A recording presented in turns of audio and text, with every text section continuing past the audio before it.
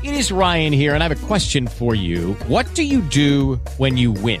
Like, are you a fist pumper, a woohooer, a hand clapper, a high fiver? I kind of like the high five, but if you want to hone in on those winning moves, check out Chumba Casino. At ChumbaCasino.com, choose from hundreds of social casino-style games for your chance to redeem serious cash prizes. There are new game releases weekly, plus free daily bonuses. So don't wait. Start having the most fun ever at ChumbaCasino.com. No purchase necessary. VGW Group. Void where prohibited by law. See terms and conditions. 18+.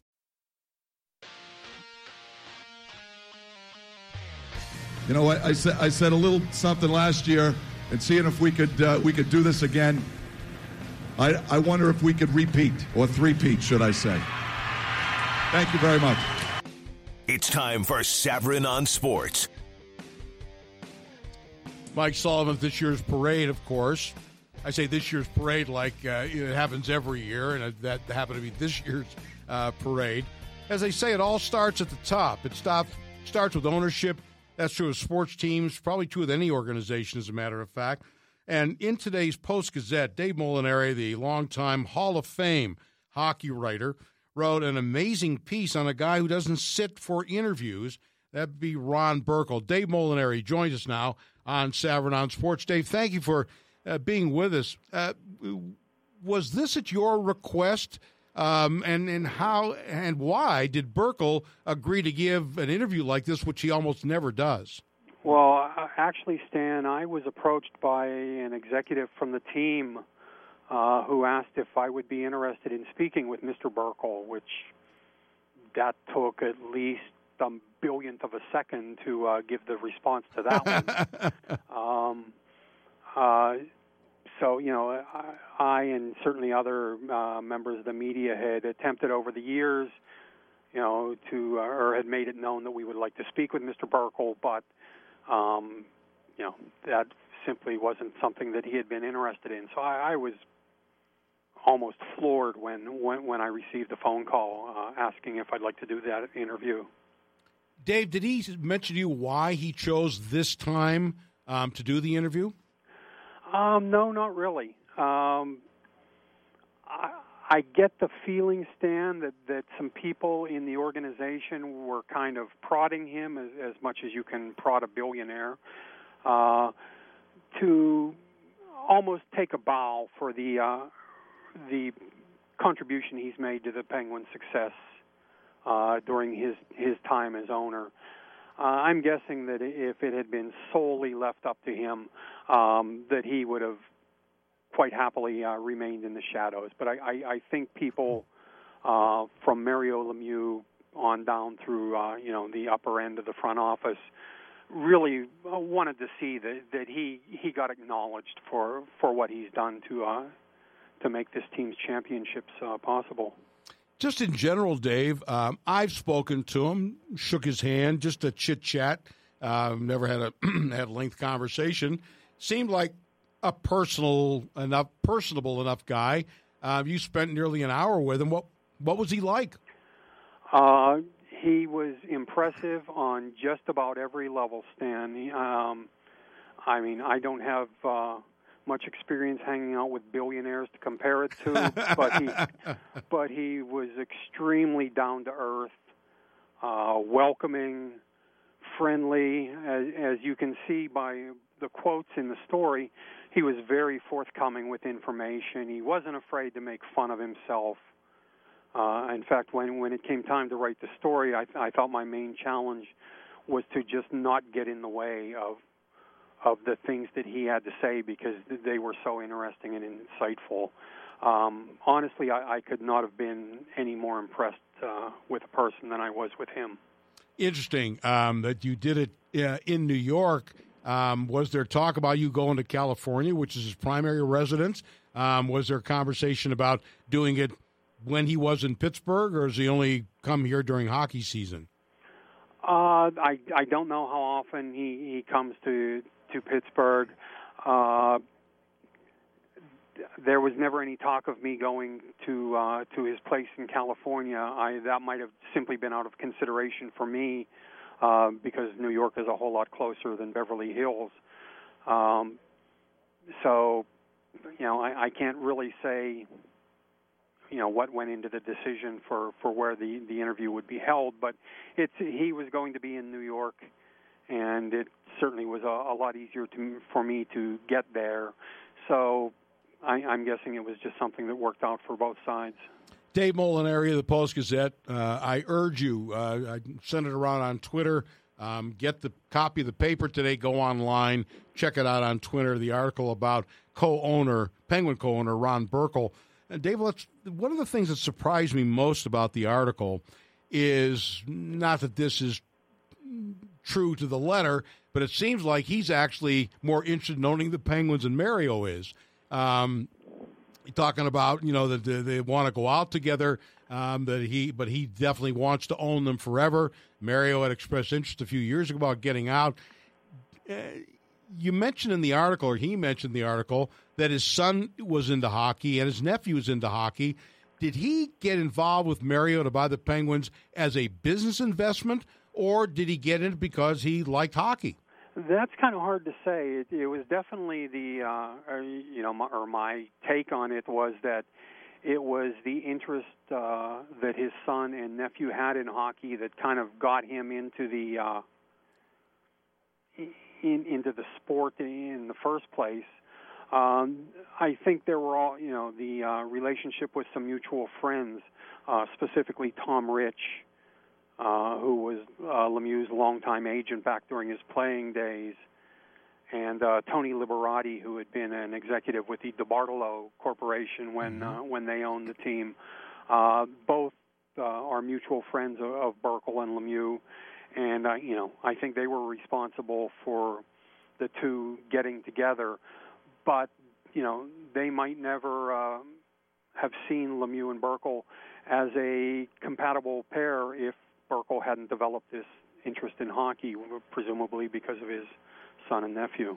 Dave, I'm wondering, in talking about the connections and what led to all of them to get together and obviously invest and save the team for Pittsburgh, is the role that David Morehouse played.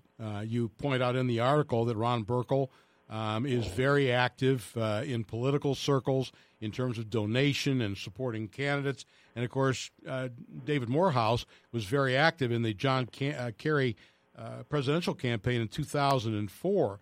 I'm assuming that's where Burkle became aware of David Morehouse. Well, I can't say that it happened during the 2004 presidential campaign, but it was definitely politics that caused their paths to cross. And Ron Burkle went out of his way to repeatedly talk about how important Morehouse has been to the success of the franchise on the business side. He made a point of hiring him. I believe it got into the story, but I'm not positive about that. But that he told Ken Sawyer, who was the CEO of the team at the time, that if Sawyer couldn't find room in the budget to hire Morehouse, that Burkle would pay him out of his own pocket in order to bring him into the front office. So, it didn't make it into the story. I'm glad you told that. And didn't he first hire Morehouse primarily to begin working as a conduit between the team and county officials, city officials, to get a new arena? That was certainly at least part of the reason that he was brought in.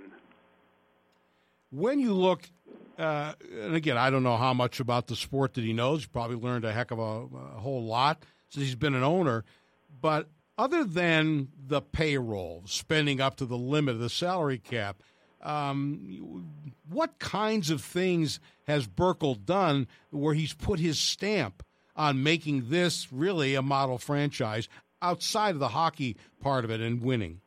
Well, probably the most conspicuous move was hiring David Morehouse, which he had been so adamant about. But he also, in addition to allowing the team to spend up to the salary cap ceiling every year, he's a big part of the reason that they do everything in pretty much a first-class basis, whether it's flying on their charters or staying in the finest hotels or having the best training facilities like the one that opened a couple of years ago in Cranberry.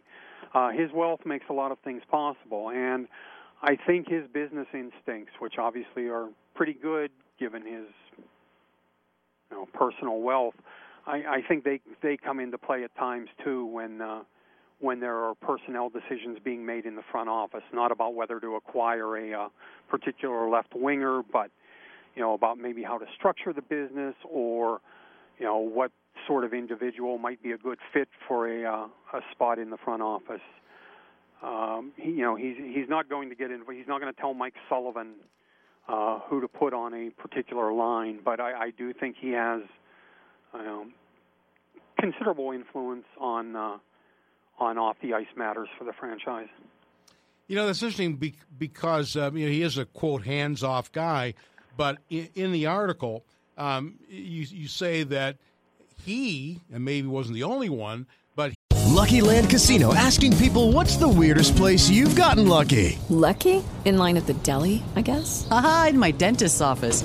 More than once, actually. Do I have to say? Yes, you do. In the car before my kids' PTA meeting. Really? Yes. Excuse me, what's the weirdest place you've gotten lucky? I never win and tell. Well, there you have it. You can get lucky anywhere, playing at LuckyLandSlots.com. Play for free right now. Are you feeling lucky? No purchase necessary. Void where prohibited by law. 18+. Terms and conditions apply. See website for details. He believed that the team in winter of 2009 was underachieving, which indeed they were after having been in the finals in 08 under Michael Therrien. Was it him that primarily urged that Michael Therrien be fired? That's certainly the impression I've gotten. Ray Shero, who was the GM at the time, is extremely loyal to his employees, and Therrien had taken the Penguins to the Cup final, just the previous season. But I think this is where Burkle's instincts kind of came into play, and he was pretty adamant that even though it's very clear that he's fond of Therrien on a personal basis and respects him professionally, that just his time had run its course with the Penguins. And when you look and see that 3 or 4 months after Therrien was replaced by Dan Bylsma, they won a Stanley Cup, it's kind of hard to second-guess his thinking there. Dave, one of the things that I found interesting, again, from the business model standpoint, he talks about, obviously, they're in business to make money, but he said he doesn't look at the actual dollars. He looks at it, am I building value? And then the dollars will come from that. As he said that to you, how did you interpret that? What do you think that he actually meant by that? Well, I think that he felt that at the time, say the first 8 or 10 years that he was involved in ownership, but really taking a hands-off approach to the team, that the bean counters, for lack of a better term, in the front office were more interested in showing a bit of a positive balance in the bank account at the end of the season than they necessarily were about trying to put a winning product on the ice, and that at the very least they were being more deliberate about it than he cared to be. I mean, he talked about the front office having a 5-year plan to become a cup contender, and compared that to all the failed 5-year plans in the Soviet Union and things like that. I won't say that he lacks patience, but he's not one to sit idly by when he thinks that progress can be made. And in that case, he felt that being aggressive, for example, agreeing to up the payroll to bring in Marian Hossa in 2008, when Ray Shero told him that adding Hossa and Pascal Dupuis could make the Penguins a legitimate Stanley Cup contender, Burkle didn't balk at giving his stamp of approval to that move once he was told by people he trusted that was the best thing to do to upgrade the team. A couple more questions for Dave Molinari of the Post-Gazette. I urge you to read this article on Ron Burkle, because the chances are you won't see one like it anytime soon. Mario had mentioned a couple years back that he might consider, selling his stake. Burkle said, well, he's never leaving. What eventually settled that? I mean, Mario talked about that, and then the next day they won the ping pong ball war, and they got Sid. What changed Mario's mind, at least in Burkle's estimation? What I spoke with him mostly about was from a couple of years ago when there was talk that the Penguins were interested in, or the owners were interested in either selling or bringing in a new partner, and the goal at the time was apparently to give Mario Lemieux a little more liquidity. Apparently, all of his money at the time was tied up in the team, and I don't know exactly how they went about rectifying that, but they obviously did to Lemieux's satisfaction, and there's certainly no talk at this point of either of them leaving ownership. And you mentioned in there very casually, and someone read the article and wanted me to ask you about it, did Burkle address an attempt to buy the Pirates? Did he admit that he at least made an inquiry about that? I asked him about that. He said that he had never publicly confirmed that he had made such an offer and declined to discuss it any farther. That was one of the very few issues that I brought up that he simply wasn't interested in talking about. And the last thing, Dave, I was very interested in, he said, as great as it is to be on the ice and lift the cup and all that goes with it, he mentioned that maybe his favorite part, for those who haven't read the article yet, of the Stanley Cup runs and finishing by winning the Cup are the parades. And certainly this one in particular. I mean, he talked about several players in relationship to the parade, but specifically Marc-Andre Fleury, who he talked about at the time thinking that this might be the last official act of Fleury as a Penguin, and how he enjoyed seeing Fleury enjoy himself during the parade. He seems to have a very strong attachment to a number of players, and his respect and admiration for Fleury and how he has comported himself during his time with the Penguins certainly came through. Well, it came through in the article, as did many things. Dave, it's a fantastic piece. It was a fantastic work. You did a terrific job with it. Again, I urge people to read it, go online. It's on Twitter.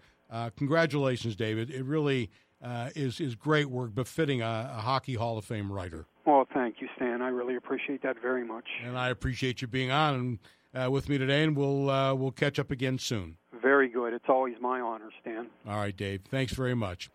There he goes, Dave Molinari. In case you did not know, of course, Mike Lang is in the Hall of Fame, but so is Dave Molinari, the veteran Post-Gazette writer. And I do urge you, it's just I had no idea it was coming, and I opened up the paper this morning, got up early and opened up the paper, and there it was. And, I mean, he's a mystery man, Ron Burkle, where he made his money, at least some of it.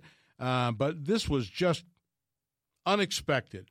And I've talked to a lot of colleagues who have read it, who are on this, sort of the same place where I'm at. We see him not often, but on occasion, say hello to him and so on and so forth, shake hands.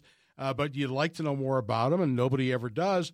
This was really a window into Ron Burkle, co-owner of the Penguins. When we return, I want to get some of your reactions, some of the things we've talked about today. Would the NFL actually consider a strike to get the kind of money that the NBA players are getting, maybe even baseball players are getting? Not sure that would work. I want to get your thoughts also on the Ron Burkle piece, too. So let's refresh your engines. You can call me, 412-922-2874, pound 970 on your cell. You can email me, Stan Savran at iHeartMedia.com. Post on Facebook, Savran on Sports, or tweet at Stan Love the Show. Hope you do love the show. It's Savran on Sports. Take us with you wherever you go. ESPN Pittsburgh is on the iHeartRadio app. Anywhere, anytime, and always free. ESPN Pittsburgh, an iHeartRadio station.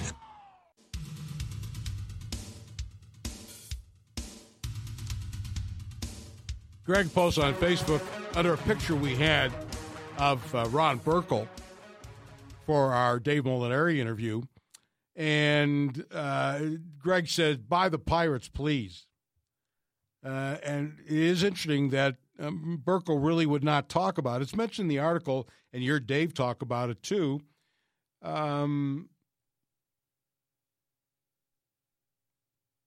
This guy doesn't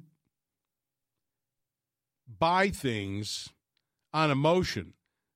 I mean, there's got to be a business. I mean, anybody who owns a sports team does so to a degree because it's an emotional buy.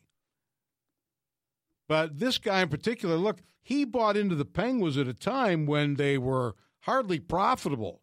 I mean, there was some debate about whether they would even be here. So he, emotion aside, has to think that there is a good business opportunity here. And that's why I said, they're making a lot of money now, but it's a good business opportunity. And it strikes me that he wanted to buy the Pirates, and again, he wouldn't really comment on it, but according to the article, we're probably looking at 2010 or so. And the Pirates, of course, were not doing very well. They were in the latter stage of the 20-year losing streak. But doesn't it strike you as interesting that Burkle thinks that there was enough of a profit opportunity there that he would buy him? Now, there's probably some intrigue in owning two teams in the same town.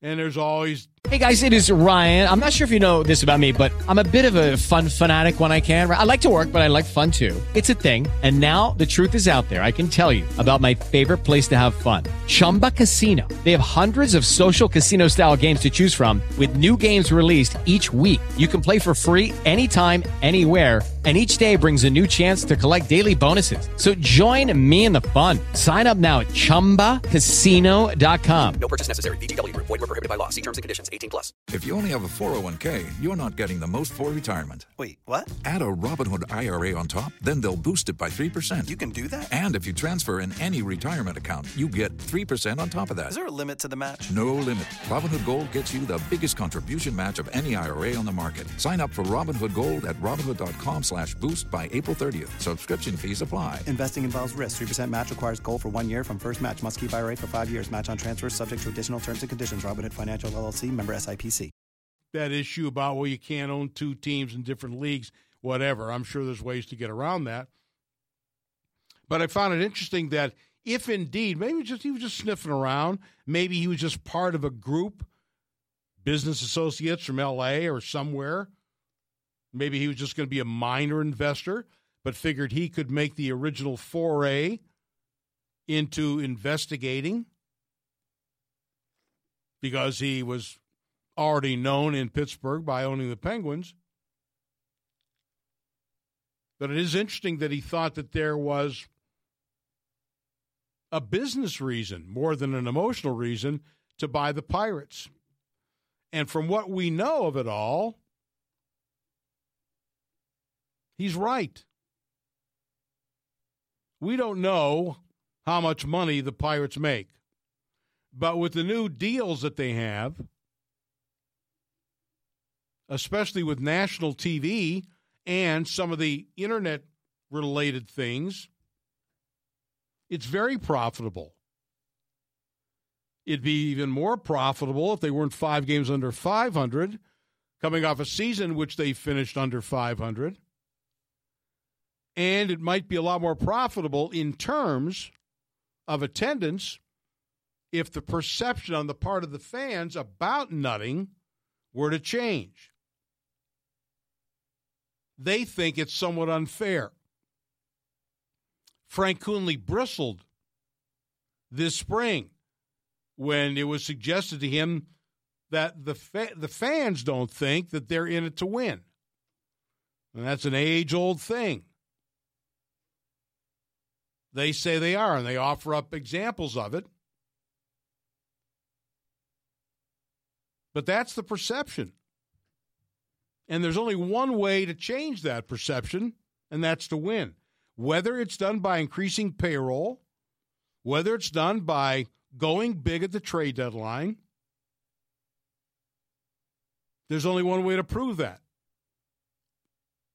I don't think necessarily you judge the ownership based on how much money they spend on payroll. I think there has to be a decent amount of money spent on development, drafting. And there's one thing about them that you can't accuse them of is that they have spent a lot of money on the draft. They haven't always made the best draft picks. That's another story. But they actually were one of the leading spenders, if not the leading spenders, in the draft before Major League Baseball, frankly, shut them down. When they passed these new rules about there are limits to how much money you can spend in the draft. I never understood that. I know why. There was pressure from the big market teams. But that's the only way the small market teams, who are not going to be able to compete for the big-name free agents, you spend more on draft picks, so you develop your own. They shut that down. But there's only one way to change the narrative, and that's to do things differently. And people look at what Burkle has done, and let's face it, in terms of the actual dollars, most of them are Ron Burkle dollars. They've won 3 championships in 8 years. Anybody would settle for that. They've got a world-class arena, although that's thanks to you, the taxpayers. They've got a world-class facility out in Cranberry. That's thanks to UPMC, but it shows you the clout that the Penguins and Mario and Burkle have in the region. That's what that's all about. I would imagine Ron Burkle hasn't been involved in too many businesses, sports or otherwise, that haven't done well. But then again, you could say the same thing about Bob Nutting. And I will add this, and I've said this before. This is not at all to stand up for some of the things the Pirate management has done or has not done. But I would say this. Be honest. Would the Penguins have won 3 Stanley Cups if there was no salary cap? I think not. And I would add something further. I doubt the Penguins would even be in Pittsburgh if the NHL hadn't instituted a salary cap about a dozen years ago. Joe in Penn Hills. Hi, Joe. Welcome to Savern on Sports. Hi, Stan. I've been listening to you about the Pirates, and I've called you and screamed, and I've called the other talk shows because I know what Nutting's about. We all know, and like you say, you always say the right thing. But like they're going to win. They're thinking, well, I'm going to use one name, Moroff, 80-80s batting, just to be here, a guy taking a roster spot, and Stewart, a roster spot right there, Stan. It's just too much for me anymore. I mean, I'm up since the late 40s. When I was a young boy, and there was nobody ever in the majors batting 80 or ever batting 190. So they can't do better than that, Stan. Right. What does that tell you about their minor league system, that he's still here? I don't understand why Giffen Gope is not a better option. I don't understand why Alan Hansen wasn't a better option. That's what blows me out, Stan. I really can't figure it out anymore. Well, I will say this. We talked about some of the things that have happened to them. Obviously, if Marte and Gung were here, and I'm not going to let them use that as an excuse because they had a chance to do something about that, although Marte happened early in the season, then it's a domino effect. Those guys aren't on the team. They shouldn't even be on it anyway. But anyway, always thanks for letting me vent, Stan. All right, Joe. Thanks very much for the call. I wonder if things would be different if Ron Burkle owned the Pirates. My guess is they would be, just in a business model standpoint. I thought it was very interesting. That's why I brought it up with Dave Molinari. The thought process of Burkle saying, I'm not worried about what the bank account says at the end of the year. I'm worried about building value.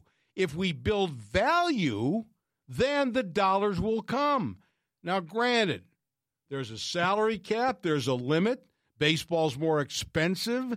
There's an extensive minor league system that you have to deal with. Although, by the same token, the national TV is much more lucrative in baseball than it is in hockey. Meantime, speaking of lucrative, nothing is more lucrative than the NFL. Major League Baseball players, their contract, they're pretty happy with it for the most part. NFL players are not, and it doesn't expire until 2021. Richard Sherman said if they want mega bucks like the NBA guys are making, there's only one way they're going to achieve it. I don't know that it'll ever come to that. We'll talk about that next on Savran on Sports. Catch the Crowley Show today at 4. Where your mom listens, and hey, you should too. Adam Crowley on your home of the Steelers. ESPN Pittsburgh at 970 a.m. and now at 106.3 FM. Steph Curry. I just talked to Steph Curry's agent, Jeff Austin of Octagon. They just agreed in principle with the Warriors on the richest contract in NBA history. 5 years, $201 million, and no player option after the fourth year. So Steph Curry commits to the full 5 years in Golden State, and he has crossed that threshold of the first $200 million a year player in the NBA. You know, I mentioned that to you earlier this week. I understand that the NBA has this very lucrative TV contract and millions upon millions. But, I mean, the money that they pay out, how can this be? I mean, how can they possibly turn a profit? I realize they only have 12 guys on a team as opposed to 53 or whatever, 25. But still, it's astounding the money they throw around. If the NFL wants that kind of money, when their contract expires with the NFL in 2021, Richard Sherman says they're going to have to strike if they want a better deal. Who knows what football will be like then? Before we get to that, let's bring in Ray. Ray joins us now from the South Hills. Hi, Ray. Hi, Stan. Hey, a couple comments here about the Pirates. The first, real quick, sarcastic, just to move on, is the old standby. Well, if the Pirates don't like the system, why are they voting for the CBA every time? Yeah, because the system is much kinder to them now than it was 10 years ago, and that's why I'm saying, that's why I try to draw the connection that Ron Burkle looked into this 7 years ago. He's not a guy who buys things on an emotional basis, so he must have seen the profit opportunity here, and we all know that Bob Nutting's turning a profit. Yes, and the second thing, I know it's like everybody, especially not you, but it's hard to say generalize the media, but there are certain elements in there giving them like the excuse of gong. But this happened in the winter. You could have found yourself a third baseman for a little bit. I mean, you know, they were so sure this guy was getting, I don't know what they were thinking of him to begin with, but you could have found ways to find yourself a third baseman, not the freezes and whatever. And then I heard in the Post-Gazette article that Marte found out March 11th. Is that true, that he found out way earlier than the Pirates? Yes, he was informed. I can't verify that actual date, Ray, but he knew before the Pirates were informed. Yeah, and why are they putting up with this guy that lied with them? Because you could have got yourself an outfielder, or you would have set your team up different. You know, I mean, I don't know what they would have done on a half-season basis, and I honestly, I don't know if Major League Baseball told him you're not allowed to say anything, or if Marte had a question about his test. It sounded like in the paper article that he was too embarrassed to tell his teammates. So it sounded like he was allowed to. Well, telling his teammates is one thing. Telling Frank Coonley is another. Yeah, but if a teammate would have heard, someone would have, found out. No, it doesn't make any sense to me. And Yeah. as a matter of fact, it doesn't make any sense to me why Major League Baseball wouldn't tell the team at the exact same time they tell the player. Well, that's what I wanted to find out was, did the Steelers know way before Le'Veon Bell? The NFL and procedures, are they different? They thought it was a possibility, but you remember that Bell appealed his sentence. Yeah. But they did know before the season, began that this was a distinct possibility. Yeah. So when it came down, let's put it this way, they were not surprised. Okay, and then the real quick last thing was, even Greg Brown brought this up yesterday, that this is totally different because it was a test and it wasn't like Ryan Braun or Cervell, any of these other guys that we booed forever, that we should just open arms Marte and that. Or is it because it's our team now, so we should cheer and not, how ruthlessly we are to Ryan Braun and Melky Cabrera and Barry Bonds? Well, the thing about it is that Ryan Braun is a specific case because he used a technicality and got an employee fired because of that. I mean, it was bad enough that, he got caught, but then he didn't try to weasel his way out of it. But no, I would say that Pirate fans have every bit a right to boo Marte because forget the morality of using the banned substance. I mean, if you want to boo on that account, fine. Then you might as well boo Cervelli too. He didn't do it as a Pirate, but he did do it, and it was suspended. So was Bastardo. I wish he'd have done it, about 6 months ago. They would have saved him from having to watch him pitch. But the thing about Marte, forget about the morality of whether it's right or wrong. If you want to boo Marte on the basis that his selfish act really hurt his team and thus the team that you root for, you have every right to go out and boo. I don't tell people how to behave. I don't try to sort of impose my morality on them. If you want to boo on the fact that what he did was wrong, by all means. If you want to boo on the fact that he really hurt this Pirates team, then by all means, you have every right to boo him. Yeah, it just seems like because even some of the other apologists were going, well, you root for the Steelers, don't you? And what do you do with Bell? Well, you don't know what I do with Bell. I let him, if he scores, he scores, but I don't cheer him. Well, whatever. The logo. To each their own. And so, by the way, in 5 years, smoking marijuana will no longer be. But I'll be severely disappointed if Gong. I can't believe Major League Baseball is helping the Pirates out here on this age. They're helping him out with the visa, but remember, they have a contract with the MLB's Players Association.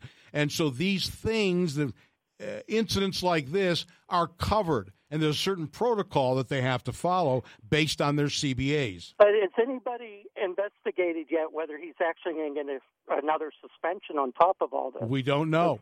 It sounds like it isn't. It sounds like when we get Gong back this season. I doubt you won't see him this season, but he does face potential and possible punishment from both Major League Baseball and the Pirates, in addition to what else has gone on. Yeah, but it just seems like they're not going to do anything. Well, you don't know that. No, but it just going by the comments. You don't know that. Because every week. You don't know that. Gotta go, Ray. Okay, have a great one. You too. Good luck against the Cardinals. All right. When we return, it'll be time for this date in sports history and birthdays. That's next on Savran on Sports. We are sports. Stay up to date with us on Facebook, ESPN Radio Pittsburgh, or on Twitter, where we keep it shorter at ESPN Radio PGH. It's not personal, it's strictly business. This is business, and this man has taken it very, very personal. Savran on Sports, ESPN Pittsburgh on 970 AM and 106.3 FM.